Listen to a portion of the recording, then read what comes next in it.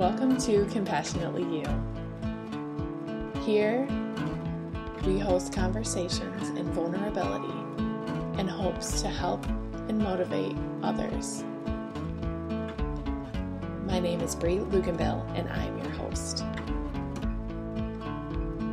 I love to have different guests on to talk about a personal journey that they went through. Sometimes it focuses on internal growth.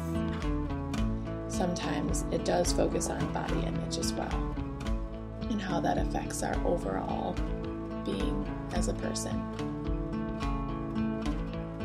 Thank you so much for being here today.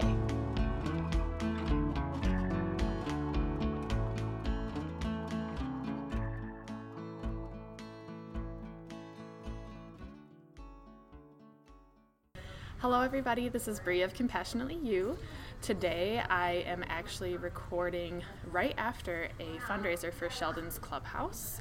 I am with Tara Van Dyke, and she helped organize and do all of the steps to get this here today. So tell me a little bit about what just happened. We literally are sitting right outside of the event a couple minutes after it ended. Yeah, I'd love to. So this event, we call it Break the Stigma. It's our third annual event, and it's an effort to not only raise awareness around mental illness in our community and the importance of supporting people in their mental health needs, but also a fundraiser for Sheldon House, which is an amazing program that I feel honored to work in every day, that helps people in a really unique approach to helping them move forward in their mental health recovery, very different than anything else that's out there. So we a lot of people know about therapy and case management and medications, and there's been a lot of advances in care, but Clubhouse, which is what Sheldon House is very unique in that it helps in areas that those things can't fully address. And so things like employment, having a place to build skills and learn how to back up. So a place to find support. I think that's probably one of the biggest things, to have people around you that care about you and that you can feel accepted and share your journey with, and then also resources and opportunities to advance towards a goal that's important to you. So something that I really got from the event as well is it just seems more welcoming and approachable, and it seems more like a community. Yeah. I know in my own experience with family that have mental health issues, as well as, we all suffer from different things. Absolutely. You see the two sides to things where it's the extreme, like a facility, which sometimes is needed, but also where is that middle ground, because there's not really that place to transition to. Exactly. And so that's why when I attended, I thought, okay, I need to interview person about and that's this. Exactly why it started. I mean, you're hitting exactly where the model came from. So back in the late 40s, there was a group of former patients of a psychiatric hospital that left the hospital and were like, now what? Like, I'm not in critical need of care, but what else is out there? And so they informally began meeting on the steps of the New York Public Library, and this model over time has developed, and that's exactly it. It's to, when you're not in a place of crisis, what opportunities and resources are there, and that can keep you from avoiding a crisis, that you have that support, those people around you that you can avoid that. And so that we see that a lot, so that we can kind of help someone navigate what are some of the needs you're struggling with, and how can we meet them so that we don't have to look at a hospitalization, because for a lot of people that's a huge setback. It feels like a setback. It's hard. Yeah, and to stop that cycle, because if it keeps getting to that point where, oh my goodness, I need to keep going into the hospital, that's not a sustainable way to help someone feel comfortable in themselves and enabled in the world. Right. So right. Absolutely. Yeah. Absolutely. Yeah. No. So we're excited. Yeah, we had about I think around 150 people here today. It was a lot. Yeah. So it was it was our third time. We've this is the biggest venue we've used, and the most people we've had registered. So we're excited that I think it's fitting. It's May is Mental Health Awareness Month, and talking about mental health is an important topic. And we read about it often in the news about that there's not enough resources, and that there's these headlines you read. That what can we do? And so I think it's a conversation that people are open to hearing, and that's exciting to know that people want to learn more and came bright and early to this event to be a part of it. So. And the venue we're sitting in is actually Cathedral Square, right in the center and heart of downtown Grand Rapids. Yeah, just up the street from Sheldon House, so it was very convenient for us today. Yes. Oh, and someone at my table was like, "Oh, I didn't put it together, Sheldon House, because Sheldon Street." And I thought I didn't either. That makes a lot of sense. You're the second person that said that today. And so someone said, "Well, are all clubhouses named for the street they're on?" I was like, "Well, no, we're just not super creative."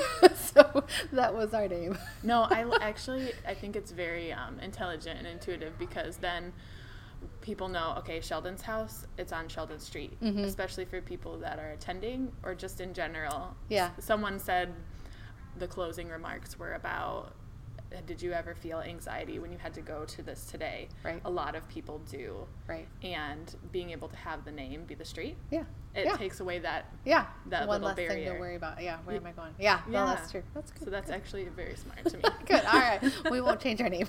No. And so tell me a little bit about when someone comes in. I heard that you can get free tours. So tell us a little bit about that. Yeah, so we love giving tours. So we try to schedule those in advance. So if you contact us, you can find us on our website, which is sheldonhouse.net. You can also email us at sheldonhouse201@gmail.com. Or you can call us at 616-242-6058.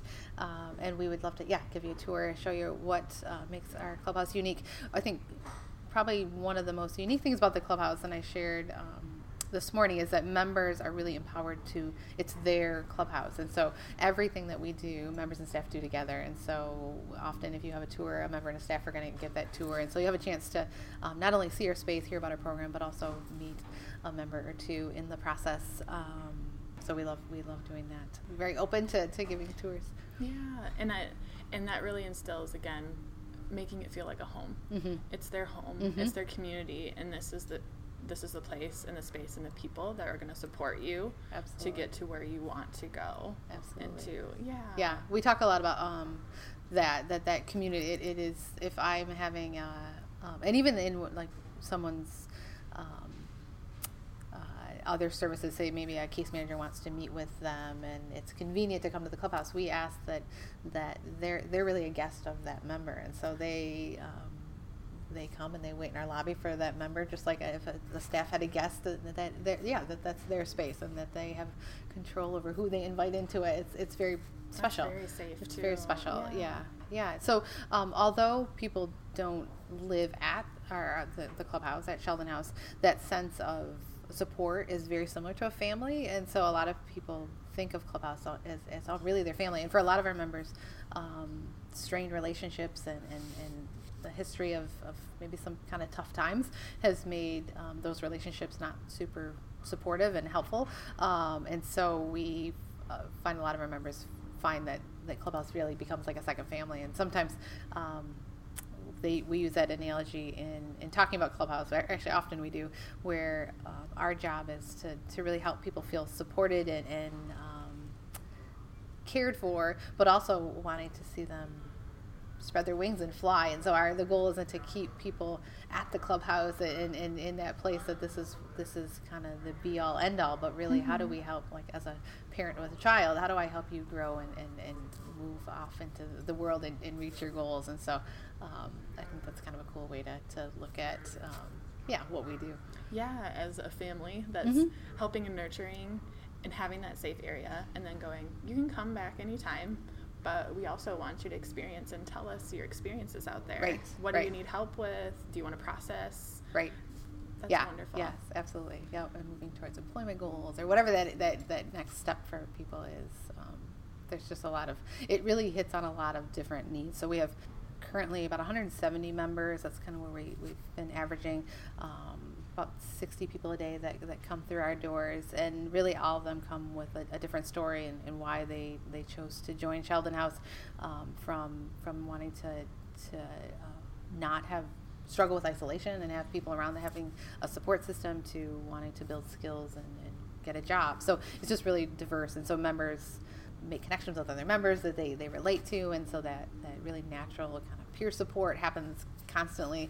So it's a really cool program. So we love talking about it. A day like today is really fun for us to share. what we're doing. Yeah, and so remind me what the goal was for today's breakfast. Yeah. I know there was a goal financially Yes. to get to another point. Yes. So we struggle. One of our biggest barriers is that we know there's a need. We know that when we talk about the stats, that there's, and we see people every day that try to that want to join Clubhouse, but they don't kind of fit into this box of funding. And so Medicaid is the only insurance that covers Clubhouse currently. And in order to access those Medicaid funds, someone also has to have case management. And so for some folks, they don't fit into that neat box. And so diversifying our funding is one of our big goals. And so our goal this year is to reach, have 5% of our funds be non-Medicaid. And so to reach that, that's $32,000 by the end of this year. So that was our goal, to make a big chip at that goal today at this event. And how does having that 5% not be Medicaid serve the population that you're serving? Yeah, so it's helping us reach those that wouldn't have access. It's also helping with the sustainability of our program. We learned sadly in end of 2017, there were some pretty severe financial budget issues in our county, and we were slated for closure because those Medicaid funds were in jeopardy. And so if that happens, our program closes. We don't have that diversified funding helps just to assure that Clubhouse will be here for forever. And so that's really, we're just trying to take a step towards that with doing that 5% goal this year, and then looking at next year upping it a little bit. So just kind of working our way towards a more balanced funding structure. That's incredible. Yeah. And so kind of to circle back to, how can people get involved? I would definitely say check out our website. There is a spot on there if you want to contact us. So if you think you want to partner in some way, or you would like to take a tour, you could go to our website. It's sheldonhouse.net.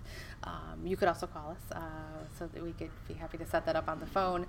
And email is also an option. So email is sheldonhouse201@gmail.com.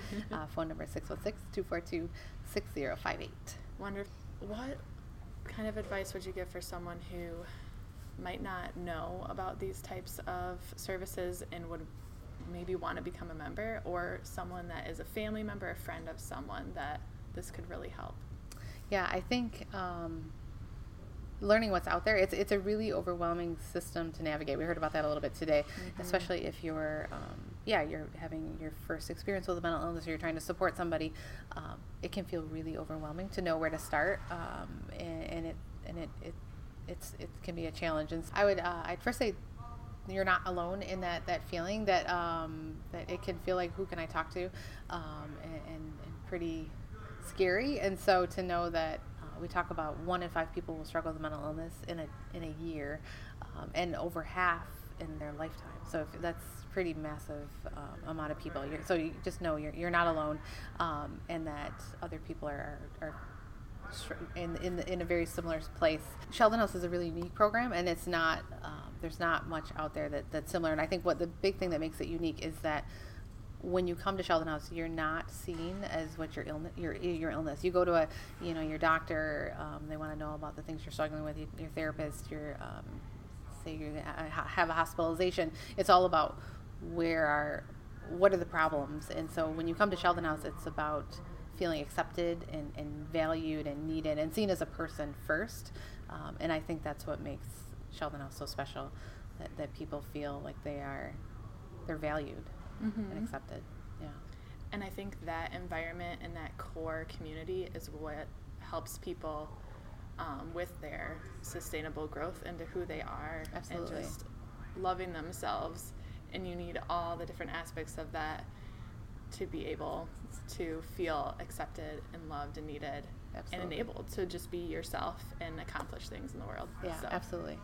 Awesome. Well, thank you so much for being on today. Thank you. Thank you for having us. Yeah, I'm excited that you were here today, and excited to be able to share with a little bit broader audience on your podcast. So I'm excited. Yeah, and everybody, I'll have in the podcast notes all the links of how to connect with Sheldon House, and I hope you all have a wonderful day. If you'd like to learn more about today's episode, you can go to breeluganville.com/podcast. If you'd like to join our private support group, you can find us on Facebook and search for the private group Compassionately You. If you would like to be a guest, you can email Bree at breeluganville@gmail.com. Thank you so much for listening, and have a great start to your week.